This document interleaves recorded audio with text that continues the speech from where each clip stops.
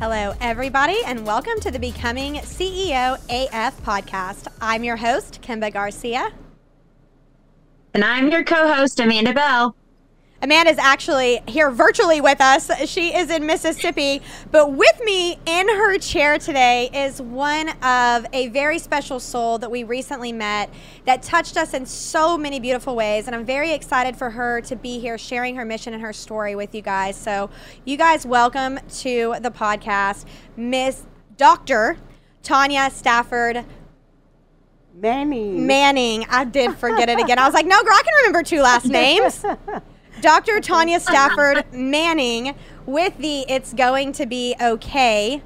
Is it foundation after that or charity? No, it's going to be okay. It's Going to Be Okay, yes. Which is a 501c3 yes, it is. charity that is located right here in Dallas-Fort Worth. Yes.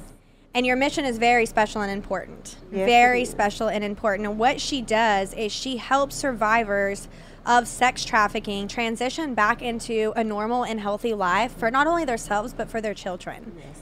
And so we actually met Dr. Tanya at a networking event. We actually had Casey. I was telling you, we had Casey, the CEO of Success North Dallas, on our last podcast, just the one we recorded right before this one, and we were actually chatting about getting to meet you there.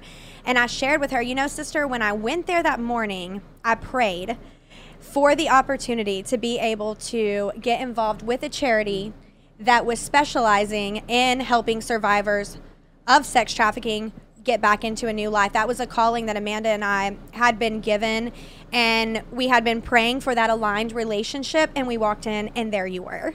And so we really, really appreciate your time being here, sister, because I know that I know you stay busy helping these ladies. I know that you barely even sleep. You stay so busy helping these ladies, and I almost hated to take you away from the impact to bring you in here, but I want everybody in, not just the community, but the nation and the world to know what you're doing and the mission that you stand behind. So if you don't mind, sister, we're going to turn the mic over to you. Will you tell us a little bit about yourself and It's Going to Be Okay? Okay, I'm so glad to be here. Thank y'all for having me. And I think we discussed that day as well that y'all thought I left. Yeah. And I was on another Zoom call because I'm always doing something. And I came back in and it was divine. And I shared with y'all who I was, really who I was. And who I am is a human trafficking survivor. I was sold at the age of 13 by my mom for drugs right here in Dallas, Texas.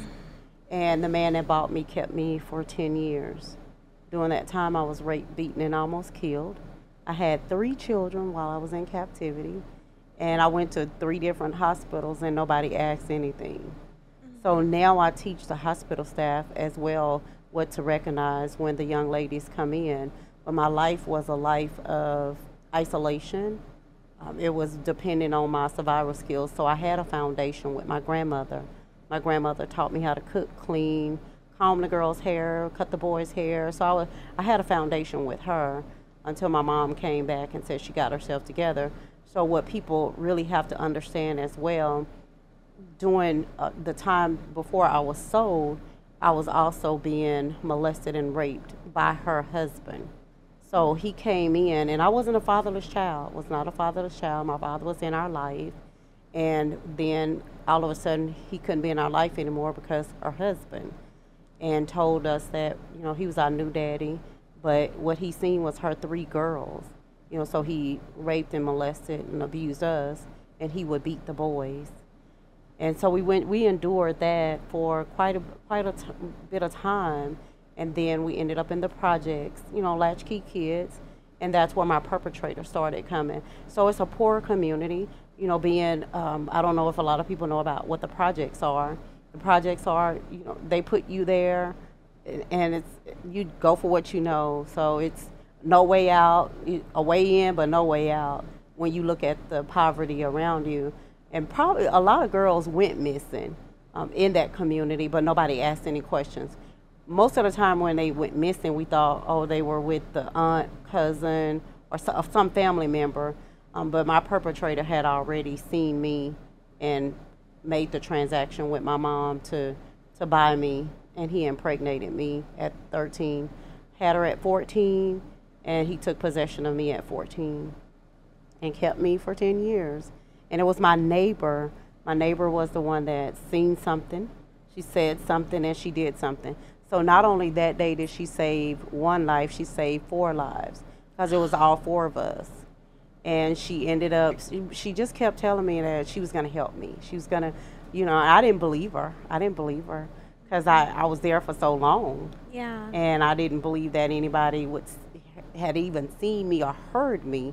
So I was like, you're just talking to, and, you know, keep in mind, I was going, during this time, another dynamic that changed in our life was he started taking us to church.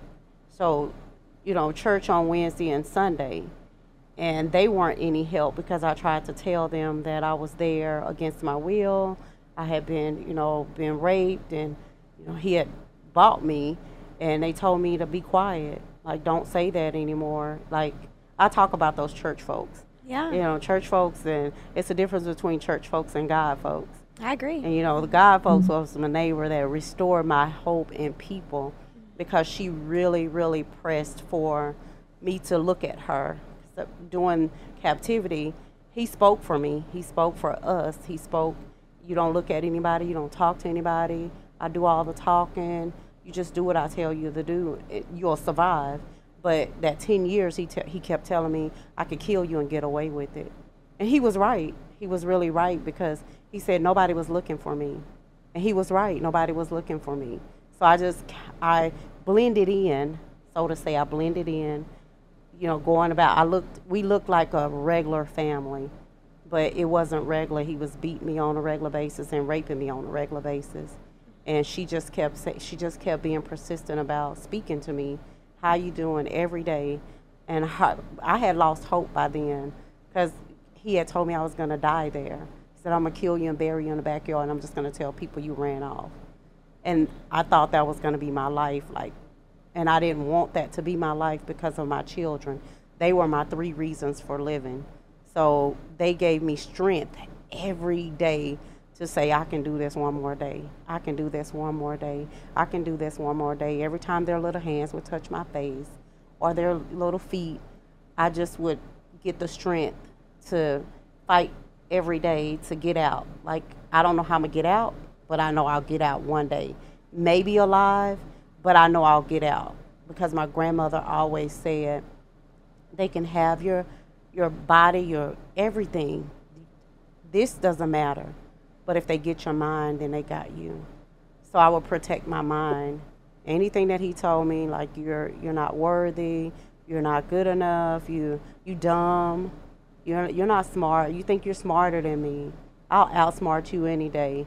But all the time, I'm just going somewhere else. And my neighbor, she was, you know, so persistent and coming across. I'll never forget. And she always, we talk about this to this day. She can remember what I had on that day that I finally spoke to her. She can remember everything about that day, and I told her everything. I just said, it's now or never. And she was like, I can help you. And I really thought she was crazy. And she kept saying, I can help you. Do you have an education? No, I don't. He took me out of school in my 9th grade year because I was pregnant the second time, and questions would be asked. And then he, you know, said, you won't go to school anymore. And it was like, that was my only safe haven was school. And then I told her no. She's like, where's your mama? I don't know. She's the one that told me. And then she was like, well, where's your siblings? I don't know. They all went different ways after she sold me. She actually changed her number. She moved out the projects, changed her number. The last call that I made to her, and I was begging her to come home.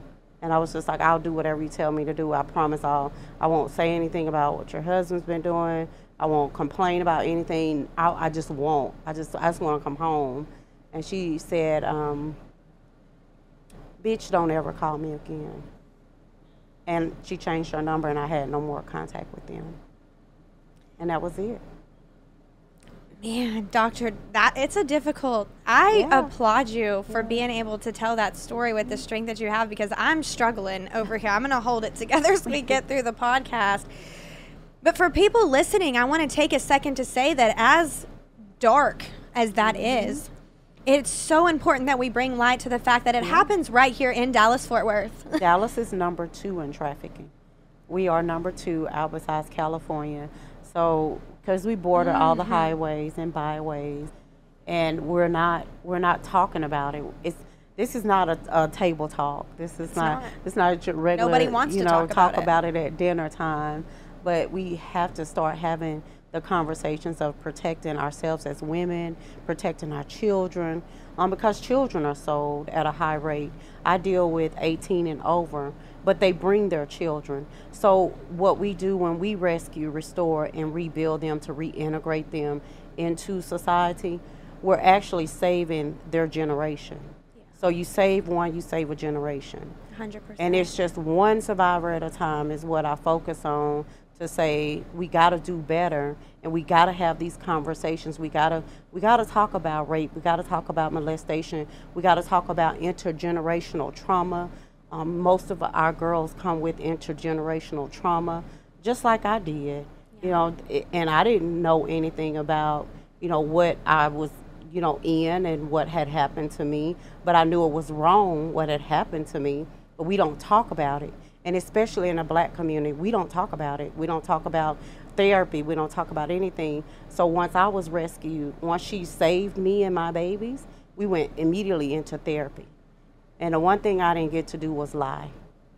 See, I was taught to lie. I was taught to, evade, authority and different things like this, so my mom wouldn't get in trouble, or, he wouldn't get in trouble, or anybody. So come in contact with police, you don't say anything. And we were taught that. But the one thing that I did not get to do was lie. And so I was naive to a lot of things. I was 23 when I was rescued. So they went from 13, 14 to 23. Wow. And I just took a deep breath. I was just glad to be there. I was glad to be. My first house was called New Tomorrows. And she told me when I walked through the door that my new tomorrow began. I love Yesterday was yesterday. Today is a new day. And today you get a new start. So your new tomorrow is today. And I never forgot about that. And so I got to sleep. I got to eat. I got to just heal. And the therapy was so important because I got to be with people. And my kids didn't get a chance to lie. And so they're so brutally honest now. They're 35, getting ready to be 33, 31, and my daughter turns 26 tomorrow, so I have another child. She's not a part of the trafficking, but I was always told, just be quiet and hush them. But they sung like little birds, and I was glad that they did, because we broke the cycle. We really broke the cycle, and they were able to not fall back into the cycle of, intergenerational trauma. Do they have their trauma? Yes, they have their trauma, because they were part of my trauma. But what therapy taught us was, you can overcome this. Trauma is every day. I'm healed from certain traumas, but certain other traumas trigger me. And that's how come I'm still in therapy to this day, is to be able to deal with the young ladies that I deal with. We see it all. We see the good, the bad, the ugly. We see it all. We see the mental illness from trafficking, from the trauma of trafficking, but you're dealing with their past trauma as well. And so we gotta deal with that as well. So I learned, through therapy and through other means of support, how to support them. But who better to help them than somebody that has been through it? And that's why I started It's Going to Be Okay. It's because I was just, didn't know what to name it. But I always remember my grandmother said, it's going to be okay. No matter what you go through, Tanya, no matter how bad it is, it's going to be okay. And so I named it It's Going to Be Okay. So when the girls come in, they'll say, what's the name of your organization? And I say, It's Going to Be Okay. They're like, yeah, I know that, but what? And it's like, it's going to be okay. And they're like, oh, I love it. Because it is going to be okay. And then I turn around and tell them, it's already okay. See, it started now. Yep. When you walked through the doors, when you walked into my arms, when you walked to me, it's going to be okay. It's already okay. And I love what I do. Like, I freaking love what I do. Yeah. It's a journey, but it's a journey that I love. It's a journey, it's my purpose. So, you know how they said, you really start living when you know your purpose? And that's where I am today in this journey, in this walk, helping them to see them graduate, to see their babies. I get to see the babies be born. I get to see their journeys, and that right there gives me hope. It gives me strength to keep going, because sometimes I ask myself, girl, what the hell are you doing? Why are you still doing this? Or why do you want to do this? And then I'm reminded when I get a text and just say, I'm just checking on you, Miss Tanya, or I love you. Without you, I wouldn't have made it, and I didn't go back. And that's what I celebrate. I celebrate all the little wins. It's not about the graduation and the big wins. It's about she didn't do meth today. She didn't smoke no weed today. She didn't lie today. So I celebrate all the little successes, and that's success by itself, because it takes strength to not take meth on a regular basis. It takes strength not to shoot up heroin. It takes strength.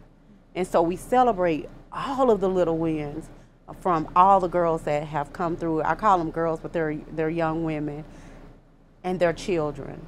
Their children get a fighting chance. And it takes strength when you don't have any hope, and when the drugs are the only thing numbing it. Yep. I can imagine. And this is a strange question I have for you, Tanya, but do you ever find yourself being grateful for what you went through when I you do. are? Because without that experience, I think you said something that was so powerful. Who better to help them than me? I've been through it. Yeah. And I'm sitting here thinking about, I'm grateful for how much that you survived, not only for yourself and your children and every generation of your lineage to come that did not repeat the cycle that you came from, but you've also extended that into multiple other women and children. And without you surviving what you did, you wouldn't be leaving the impact that I would imagine your soul came here to be for those people. But to say that you have gratitude for something so dark, and that I'm grateful that I got that experience so that I can be where I am today, takes a different level of courage and healing to be able to get to. I learned a lot. I learned a lot from them, because my story wasn't a story of drugs and alcohol to numb the pain. Mine was other things that I took everybody's children. I was trying to save the whole world and realized I can't do that. I have to have, some help, or somebody else have to help that person. But I am grateful. I'm grateful, not that I went through it, but I'm grateful for where I am today. I'm grateful for surviving. I'm grateful for the survivorhood to give back, and to learn, and to continue to learn every day, every moment, every hour, every second. I'm grateful. I'm grateful to wake up. I really am. I wake up and I'm so happy when I wake up, because I didn't have to wake up. God did not have to wake me up or let me do this one more day. But that's why I'm so grateful. That's why I be so happy. And I'm a morning person, and my husband isn't. But he be like, oh, God, can you just tell me that? I be so happy because I'm still here, because I didn't have to be here. And he could have killed me. But I'm here to just do what I'm purposed to do. Happy and love. I'm so grateful.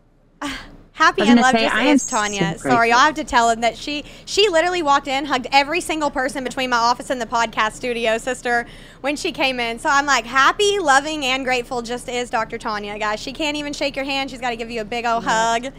That is what she admits. I remember that. Yep. From when we met, Tanya, I remember you said, I'm a hugger. And I said, well, great, because I love hugs. Yes. And I remember having the same conversation with you about the name, and you said, it's going to be okay. And I was like, I just love so much. I don't know if I thought that was a motto, or if you were just sharing with me that it was going to be okay, but I did not grasp that it was the name of the foundation, the charity that you started for these women.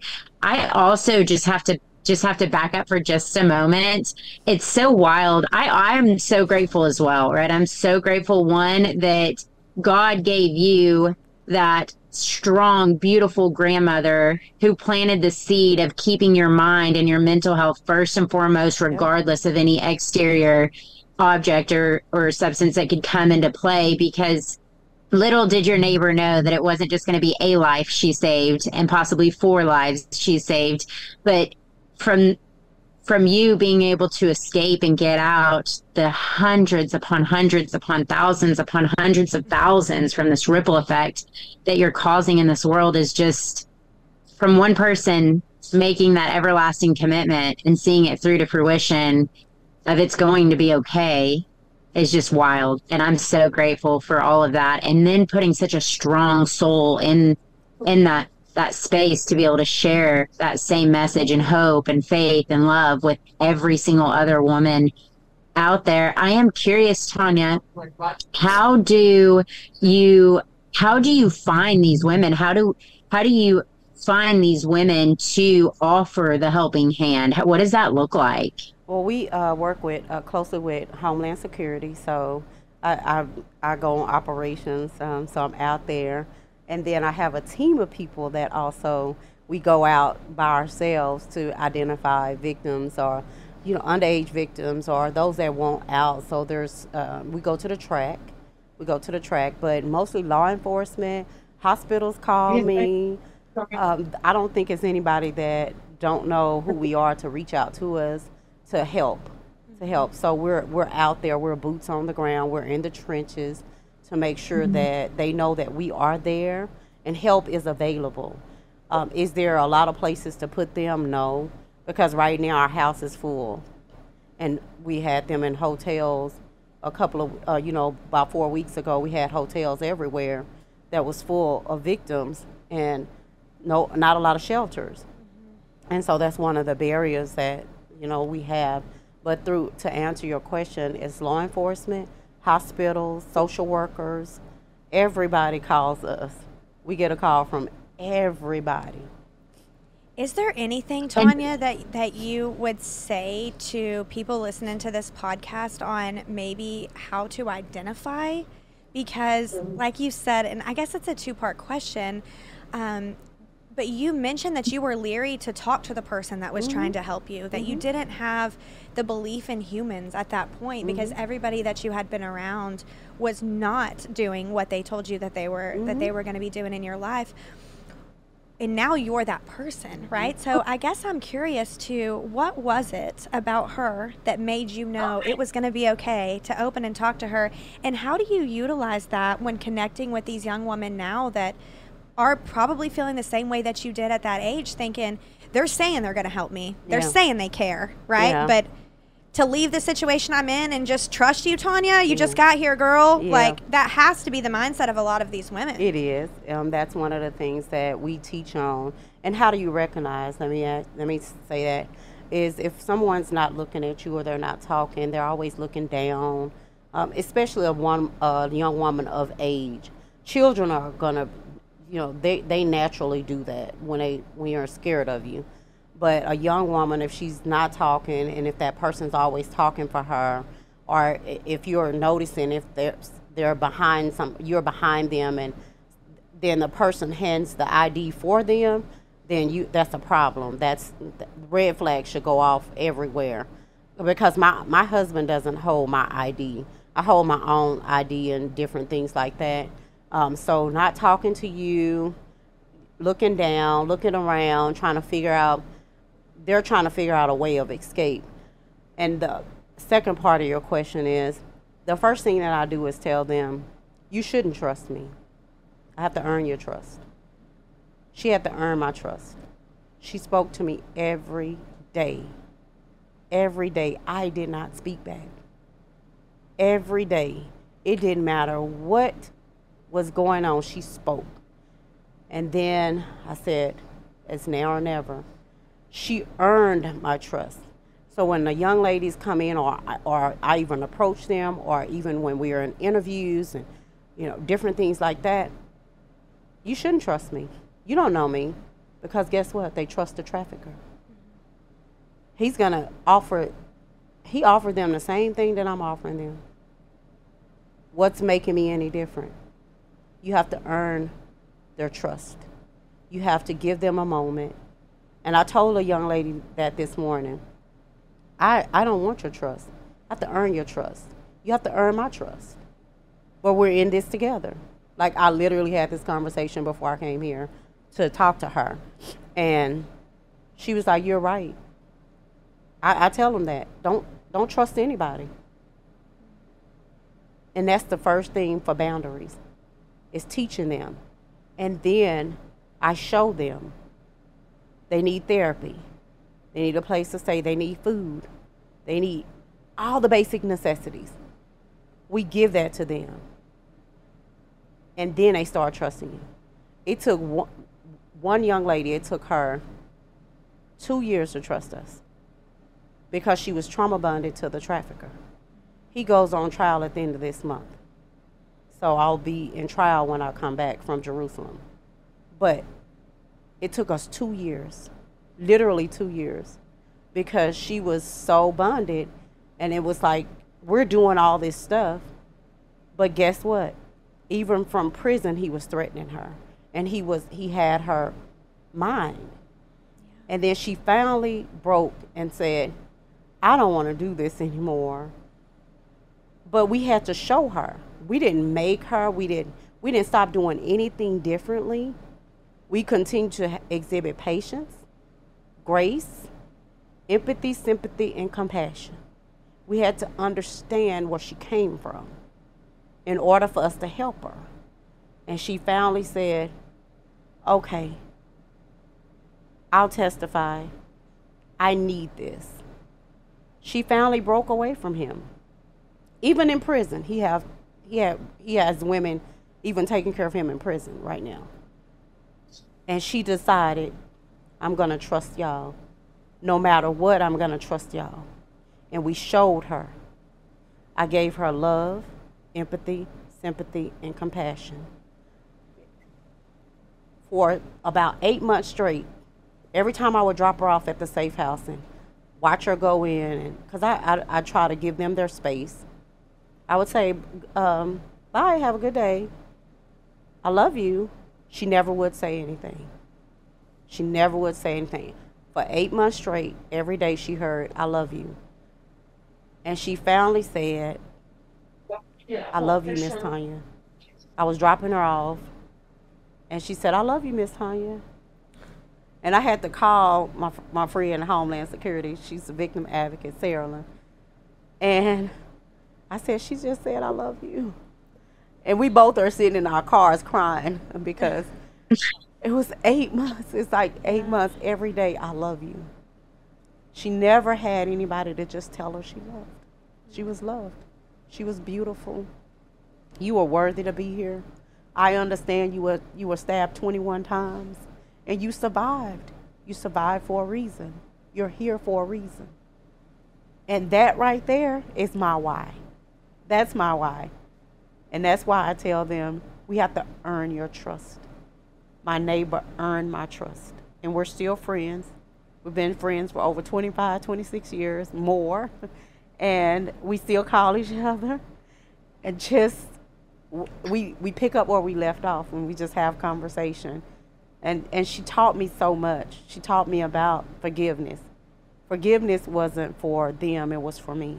She told me I remember getting so mad at her because I was talking and I was ranting and raving about everything. And she was just listening. And then she said, can I tell you something? I was like, not really, because I just want to, I just want you to take my side. And she said, you can keep on harboring all this unforgiveness. It's like drinking poison, hoping the other person dies. You're going to die first if you don't stop. And a light bulb moment went off. And then I told her, I was like, get out of my car. Because I just wanted her to take my side. And then I got down the road and I cried. And I just said, I forgive. To do what I need to do, because she said I couldn't purposely do what I needed to do, being angry, being bitter, being anything. I just couldn't do it. So that's why I'm not angry. That's why I'm not bitter. That's why I'm happy.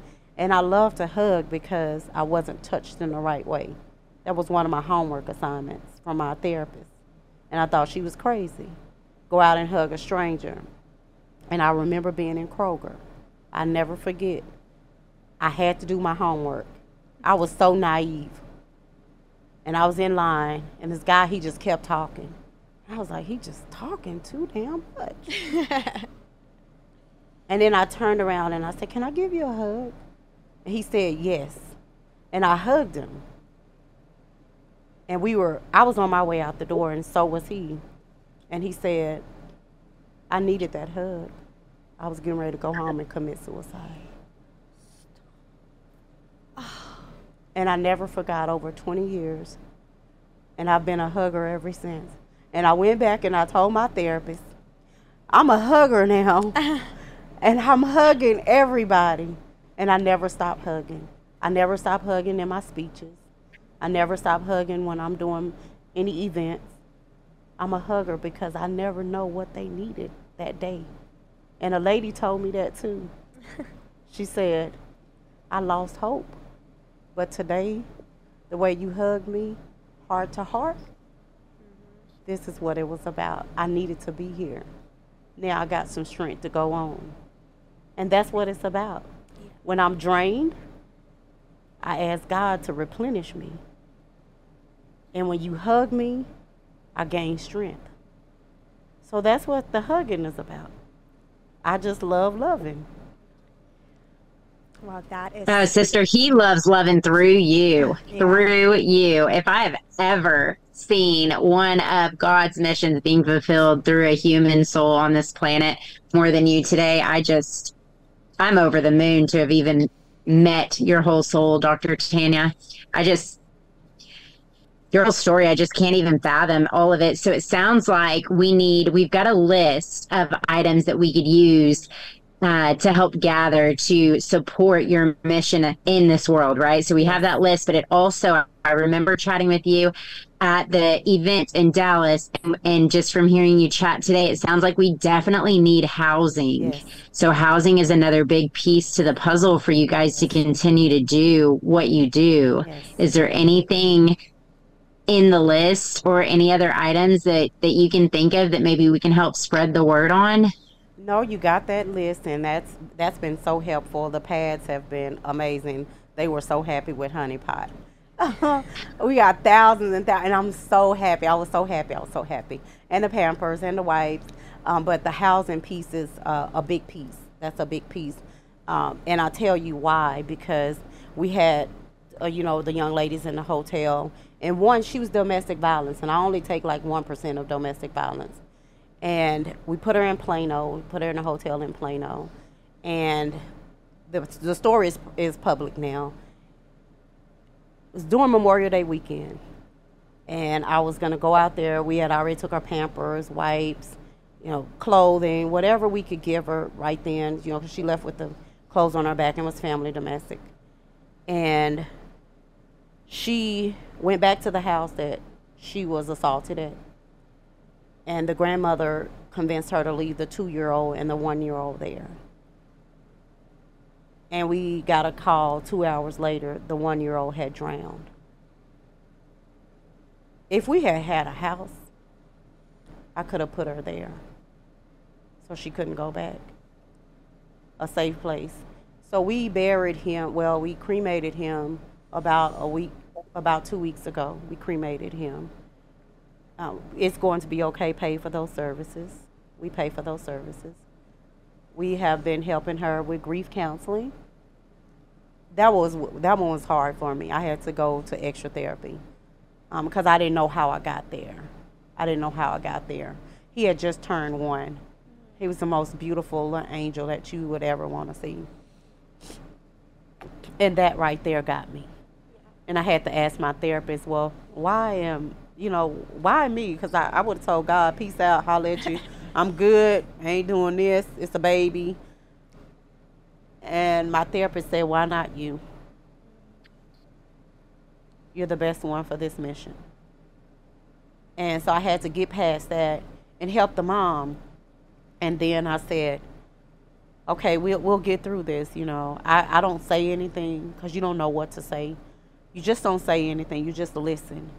You just really listen, and I don't listen to respond. I just listen. And she said, I want to tell you something. I wouldn't have made it if it wasn't for you, because I was just going to, I want my baby. but you gave me strength enough to keep living, because she has other babies to live for, 3 other babies to live for. And I was sitting there thinking, I said, if we had another house, we could have put her there. We could have put her and the babies there. Even if she went back to gather some things, somebody at the house could have kept the babies. But we don't know what God's will is. Sure. We don't know. I don't question anything. And the lady at the cremation place, she asked them, how long y'all been knowing Dr. Tanya? And she said, a couple of days before this happened. And she said, are you freaking kidding me? I thought this woman knew y'all. And she said, no, ma'am, but she's been an angel to us. And that right there was my why for that day.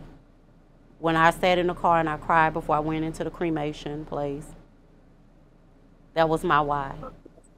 And it was like, now we have to maybe prepare to have things like this to help the community as well, because it's a need. I seen a need, because he stayed in the morgue for 3 weeks. And they called and said, you know, we got to do something. Y'all got to do something. And so I said, well, you know, this is how much we can pledge.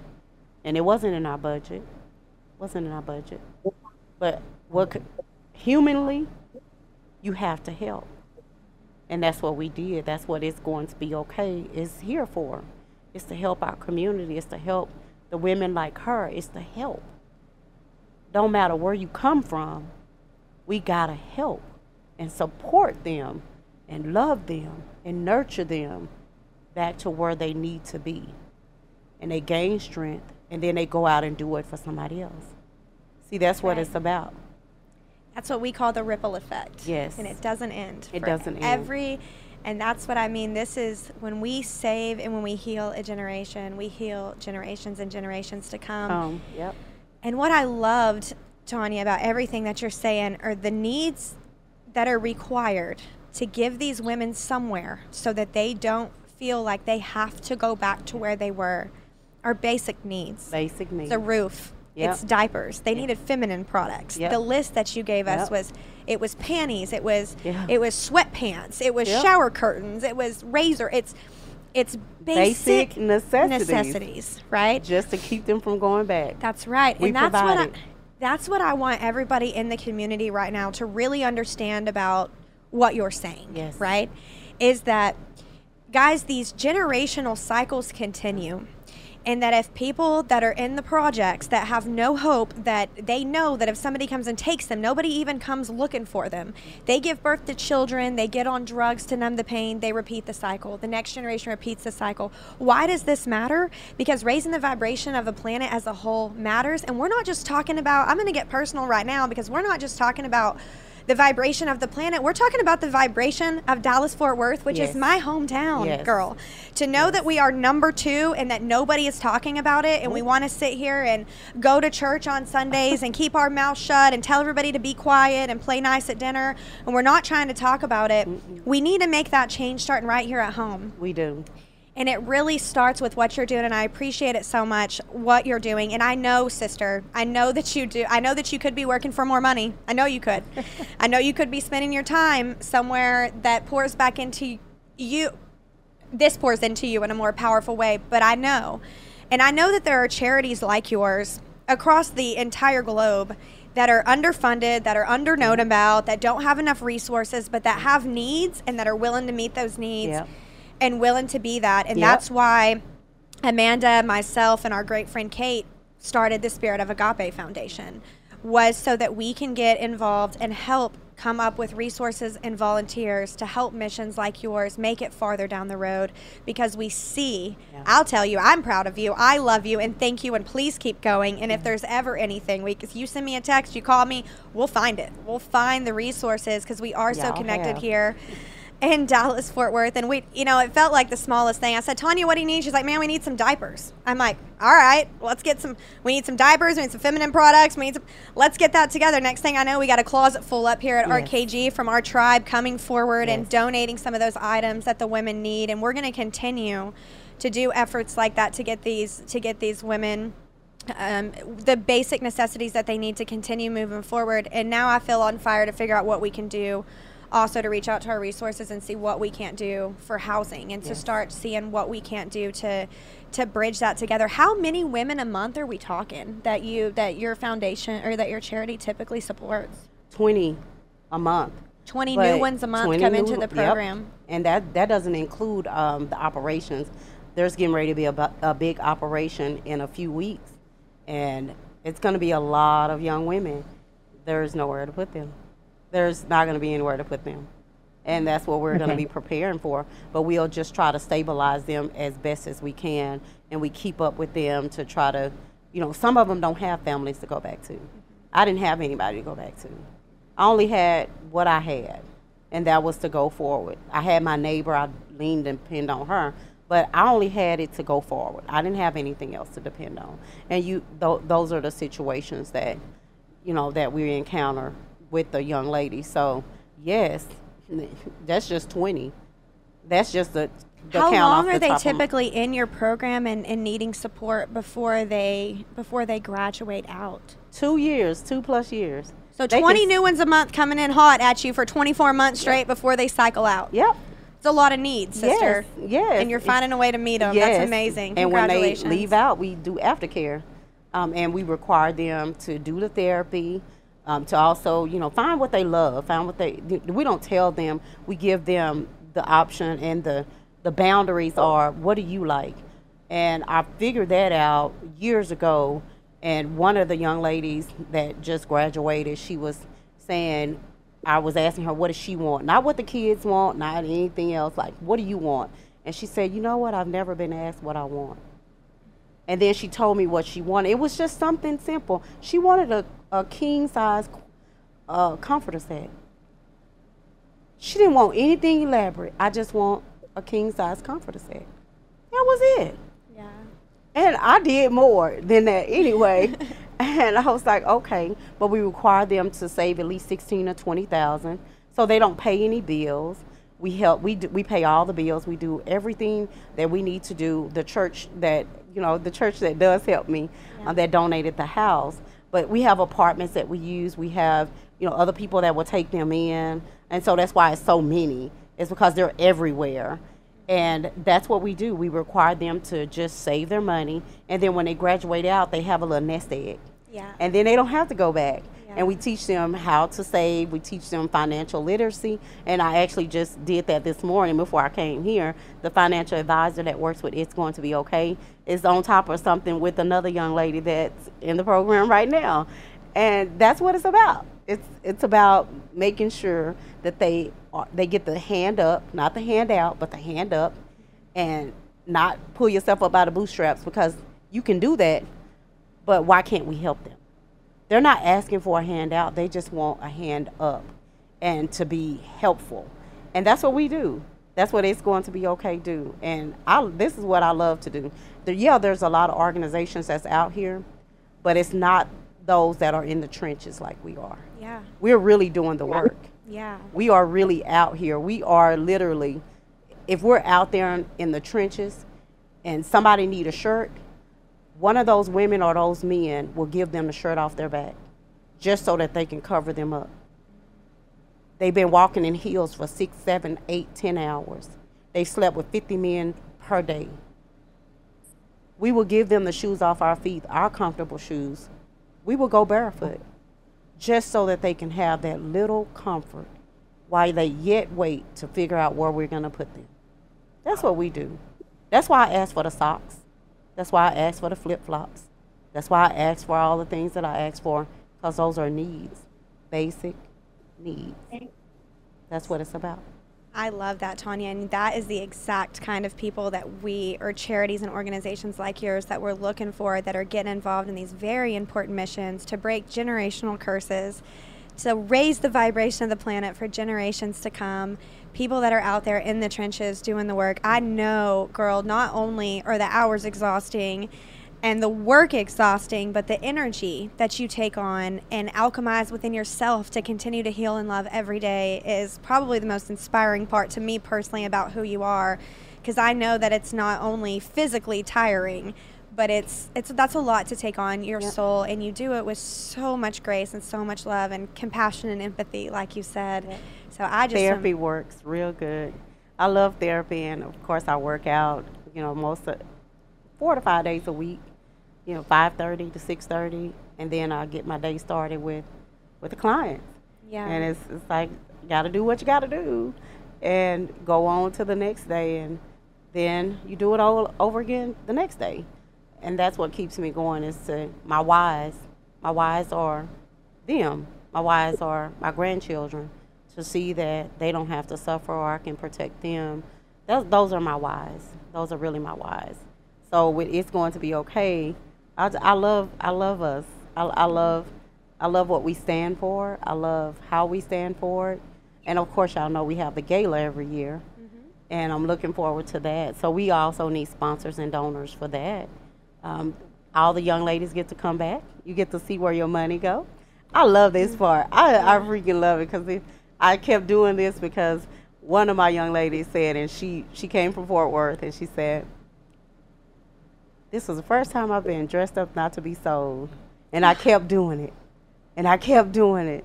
And so every year she comes and she goes, Miss Tanya, I get to pick out my dress. Whatchamacallit donates to dresses. Terra Costa, they donate dresses, shoes. And I mean, shoes come from everywhere. We had one organization in New York. They mailed us so many gowns and just everything. And it's like, yes. And we hang them up. They come in, they're pampered. We have hairstylists, we have makeup artists. They come in and donate, the best in Dallas-Fort Worth. They give me their time, and they just do it. And it's about those young ladies. And you can go on the website and you can see where we just pamper them. That's it. I was going to ask you, for anybody out there that wants to get involved, right? They want to donate, they want to maybe volunteer.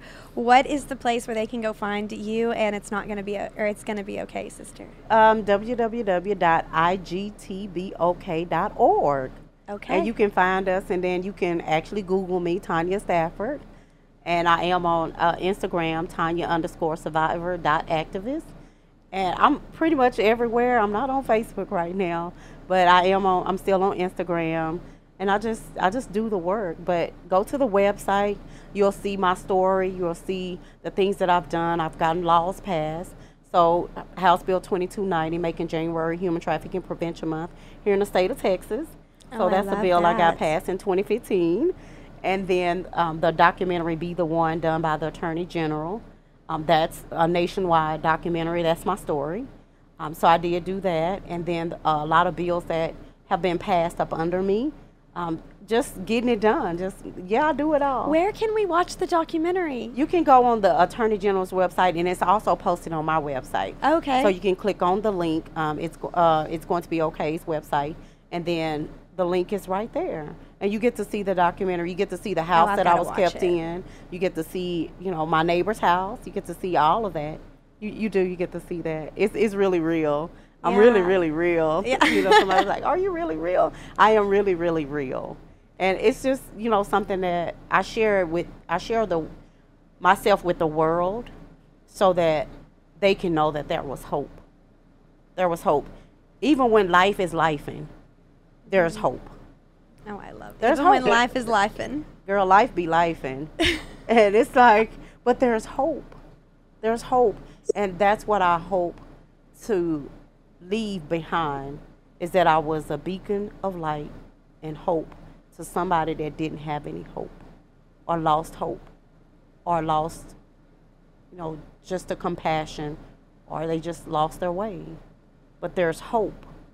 People will restore your hope in people. And that's what it's about. For some reason, not for some reason, we all know what the reason is, but I just have this overwhelming feeling. I feel that a girl's going to hear the podcast that needs you. I feel that this podcast being out there is going to give people the courage to come forward that wouldn't otherwise do it. Be free. I'm sure your story in general does that, but I was just thinking, this podcast right now could save a generation. A lady could hear this right now and know that she can come forward, and that today could be her first tomorrow, right? What'd you say? A new tomorrow. A new tomorrow can be today.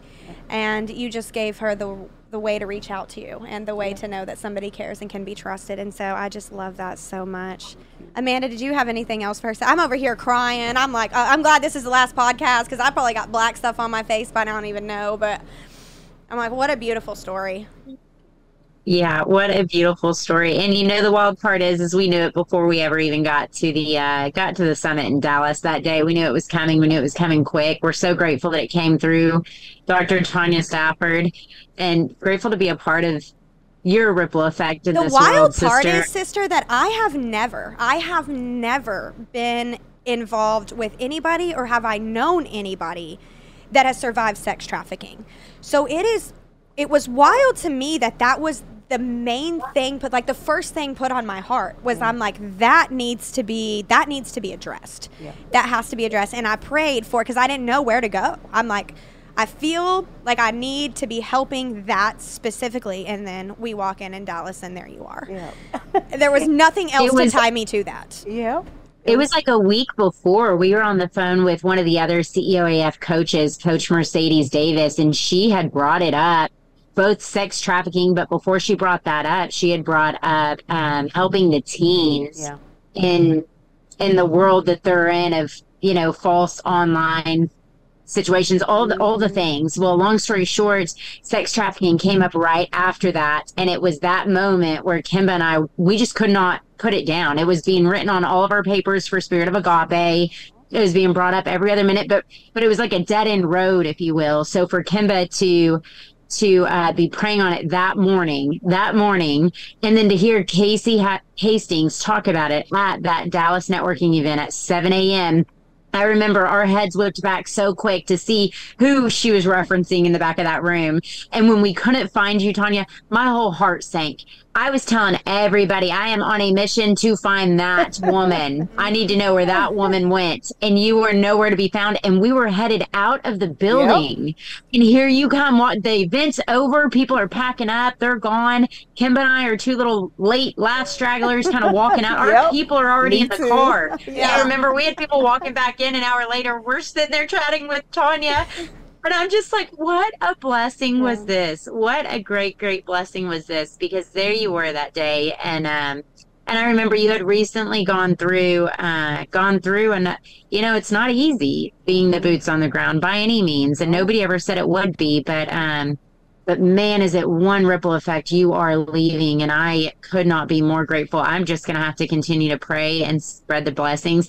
I guarantee it's going to get closer and closer. We're going to be able to find these homes that can house you guys. We got a lot of information on housing last time after we left. And like Kimba was saying, it is our mission to see what we can do to find more of these spaces for your people. And so I am interested to chat with you a little bit more because we might have a couple of properties. We just have to figure out location, pricing, all the things and what we can do there. But as we were chatting today, I'm like, I think we're onto something. I also almost forgot we're on a podcast. So I'm over here.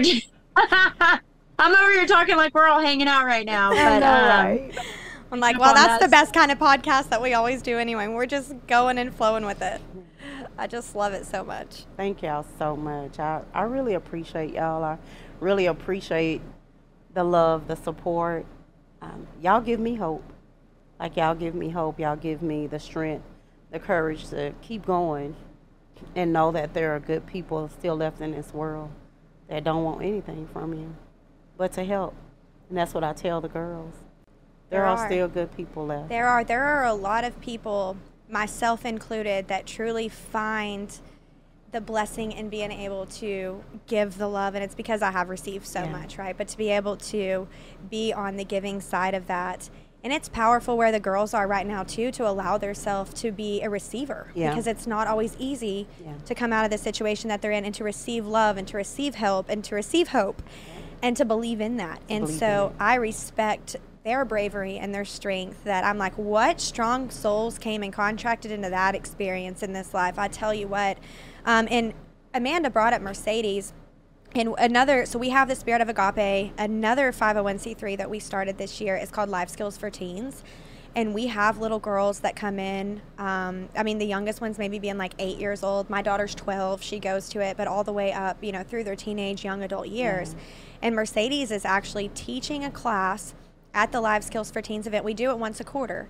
But if any of the kids, teenagers want to come to this, they learn credit repair, they learn kitchen safety, they learn how to apply for jobs, how to interview for jobs, etiquette, CPR, safe medicine. But one of the Mercedes is such a beautiful spirit herself, but she teaches a class on safe sex and healthy relationships. Yeah. And I was in there grabbing content and all the things that I do and just listening to Mercedes just crush it with these young ladies. But there was a little girl in there. It was about 11 or 12 years old. And she asked one of the most powerful questions that just, I had to actually leave the room. I don't know. I mean, I just was overcome with emotion. I had to leave the room because I could tell that she needed the answer. She wasn't asking a question for no reason. Yeah. And she felt safe enough with Mercedes because Mercedes has that energy where you do feel safety in her presence. Yep. And she said, what do I do if a boy starts touching me in a way that I don't feel comfortable with? What do I do? And Mercedes answered her just so beautifully and encouraged her in all the ways. I had to step out of the room because I thought, you know, they really do deal with that. Yep. At that age, they really are dealing with that, and they really don't know yet what they're supposed to do. Yeah. They don't know what they're supposed to do. And if they're being taught that they're supposed to do something different than Mercedes said, then that's what they think that they're supposed to do. Yep. Yep. And so missions that we're doing on just educating safe relationships, safe boundaries, and having a place where young women can come to people like yourself. I'm grateful to be a woman. Amanda and I, guys, y'all can come to us too, right? Like, there are women out here that love it. There are men out here that love and care. There are people out here that love and care. And most importantly, you do have a God that does care. Yeah. And if you open your heart to that faith, whatever you want to say, will continue to put the people in your path that you need. And I know that as I continue to pray, that I will be used as that same beacon because I'm willing to. Because I'm willing to open myself to be a vessel just like you are, just like Amanda is, just like Mercedes is, just like our whole tribe and your team and our team and everybody is. So if you're out there today and you need hope, I hope you found it in this podcast. And I hope that you will click the share button to continue to get this mission right here in our own backyard just out, guys. We've got to have these conversations. I know it's not the most enjoyable hour-long podcast to sit down and listen to things that are as dark energy of this, but the thing is that it does happen and it is out there, and the only way for us to alchemize the darkness is by covering it with love and light. Yes. And Tanya, you're out there doing that, so thank you so much, sister. Will you say that website for them one more time? igtbok.org. IGTBOK.org. It's going to be okay.org. And that's ONK. It's going to be ONK. Okay. So igtbok.org. So it's the acronyms. I love that. That's perfect. So you guys go check out that website. Hit the share button, and again, be part of the ripple effect, guys, of raising the vibration of the planet, because when we heal ourselves, we heal others, and when we heal others, we heal generations to come. Yes. So between now and next podcast, stay CEOAF and follow your heart and your intuition on what God's calling you to do to help raise the vibration of the planet, even when it feels scary, right, Dr. Tanya? Yep. And especially maybe when it feels scary. Yep. Do it scared. Do it anyway. Do it anyway. Do it anyway. We love you guys. We'll see y'all next podcast.